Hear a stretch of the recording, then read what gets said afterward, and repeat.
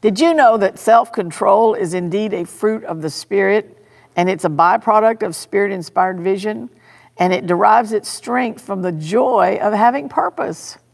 Join me as we investigate the purpose of woman. The word purpose means to have in mind, to plan, a design, an aim, what you intended when you created something. What did God intend when He created us in His image as female, made in the image of God? I know I say that term so many times, but it's true. I was even thinking about it this morning, is that, my image of God that I'm to represent as a female, or the male image of God. We're so divided, and we see it in such a divided sense, but God, we're divided, but we're one, and we're one in Him. And whenever we talk about these things, I want you to realize too that in Christ we are all complete. We're complete in Christ. I don't need a man to fulfill my life, but if I stand next to a man, there's a certain assignment that I have in that. So a man doesn't need a woman to fulfill his life in Christ. He's complete in Christ. But if he stands next to a woman, then there's a certain role that he fulfills in standing next to her. So that's the key, is which part of God do I fulfill, and to find out what that means. Now, it says self-control. This is a little daily devotional that really spoke to me. Self-control is not willpower. Self-control is a result. It springs from the power naturally released by purpose itself. So let's look in the Bible and see what God imagined in our purpose.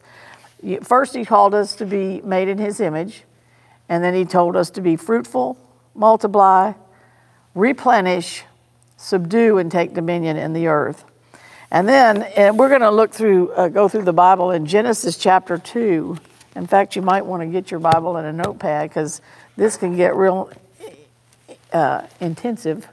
So in Genesis chapter 2, He's created man and He's formed man. Now, I want you to know that all through Genesis chapter 2, the word man is a human being. And it doesn't become the male until the woman is taken out. And then after that, it'll either be a human being or a male. But up until the end, when Genesis chapter 2, when the woman is taken out from the man, it is a human being. So when it says, let us make the human being in our image, male and female, He created them, that's the human being. But in Genesis chapter 2, and it says that God formed the human being of the dust of the ground and breathed into his nostrils breath of life, and man became a living soul. He became a life-speaking spirit, if you will. And then it says, He planted a garden east in Eden, and there He put the human being whom He had formed. And out of the ground made the Lord to grow every tree that is pleasant in the sight and good for food, the tree of life in the midst of the garden, and the tree of knowledge of good and evil. So He put the tree of life right in the middle of the garden, and then there's also this tree of knowledge of good and evil. That's our free choice, by the way. And so God is a God of pro-choice, but we need to understand He chooses life. So, but He doesn't ever take the choice away from us. The freedom of choice is part of our God-like nature. If I don't have free choice, then I'm not free in Christ. I'm not free. So He wants us to be able to choose, but He wants us to choose Him, because His ways work, and He knows that. And His desire and His love for us is to bless us. So in order to bless us, He has to convince us, if you will. He wants to convince us that His way works. His way is the way to life. So He put him in that garden, and the garden literally means a fenced-in area. So sometimes, go back up here where it says, and God formed the man. Literally in verse 7 of Genesis, He formed the man. Literally it means He squeezed him into shape. Well, when you and I walk by the Word, when I look at my role as a female made in the image of God, and it calls me to certain attributes, if you will, of God, sometimes my natural nature might not want to do that. But submitting myself to the Word of God will squeeze me into shape, and pretty soon I'll kind of like it. I know this doesn't sound good, but especially coming from a pastor's wife. But I used to drink many, many years ago. I came out of a alcoholic background. Not for me, but the people around me. And so I did drink. And you know what I learned? I learned to drink. I learned to like beer. I learned to like scotch and water. I learned to smoke cigarettes. And so when we get in the church, all of a sudden we think it's supposed to come natural to us. None of that stuff even came natural to me. I learned to do it. And I can learn to do what's right just as well as I learned to do what's wrong. Amen? And so that when he formed the man, he squeezed him into shape, and we're being conformed into the image of the Lord Jesus Christ. And what we're talking about here is the female image of Christ that's in us, that we're born into that image. Then there's these rivers that go out from the garden. We'll pass on down to verse 15 in Genesis chapter 2. And the Lord took the man and put him in the Garden of Eden to dress it and to keep it. This is still the human being. He puts him in this garden, and it literally, when it says put him into the garden, in the literal it says caused him to rest. So he built this beautiful, voluptuous, if you will, garden. It's called a pleasant place, a voluptuous place, a rich place, and he caused the man to rest there. When you and I receive Christ as our Savior, invite him into our life and begin to walk in his word, that's what God's doing. He's leading us back to that garden and wanting us to learn to rest there. And I could get off on that because resting leads you to resurrection power. And so, but when you're doing what's right, it's easier to rest than if you're not. So that's why it's good to learn what's right. So we're learning about our office, our assignment as women made in the image of God. He took the man and caused him to rest in the Garden of Eden, to dress it, and that can mean a worshiper, to worship in it, and to keep it, to guard it, to guard it. And he commanded the man, saying, of every tree of the garden you may freely eat. The human being is still the human being. But of the tree of the knowledge of good and evil thou shalt not eat of it, for in the day that thou eatest thereof thou shalt surely die. Now, when it says surely die, surely and dying are the same Hebrew word. So he's saying, dying, you will die. And you'd think, well, Adam didn't die. He lived for another 900 years. But he died internally. He died in his spirit. So he died in his spirit man. And his natural man, it took 900 years. His spirit, he had so much life in him that it took 900 years for it to run down. You know, that ever-ready bunny rabbit. It took 900 years for him to run down because of the life of God that was in him. But he died on the inside and eventually died on the outside. And so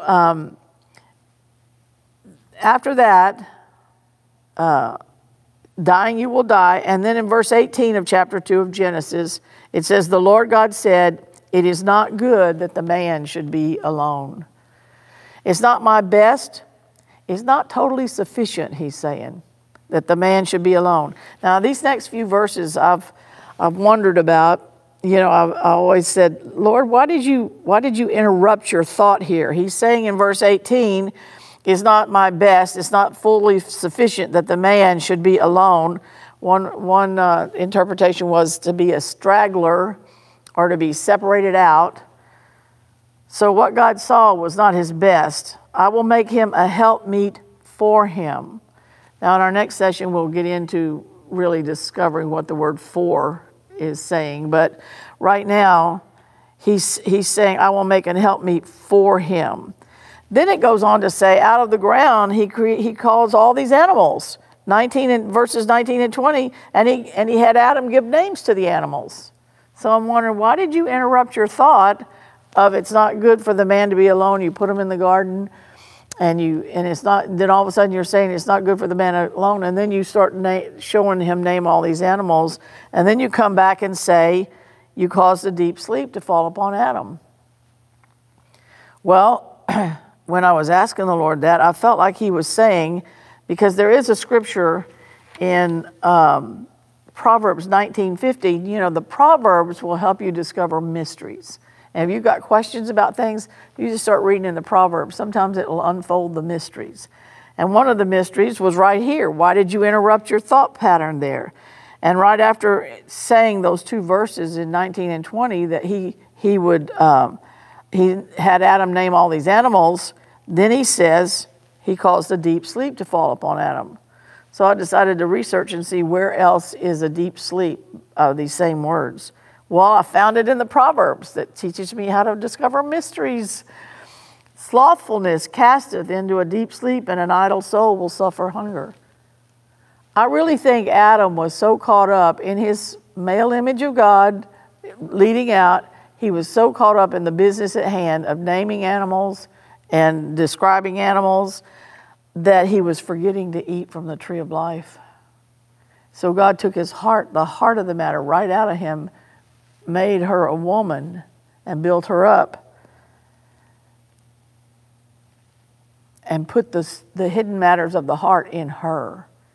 They're in that's what the New Testament, fast forward, New Testament says, the hidden man of the heart is where her beauty is to be.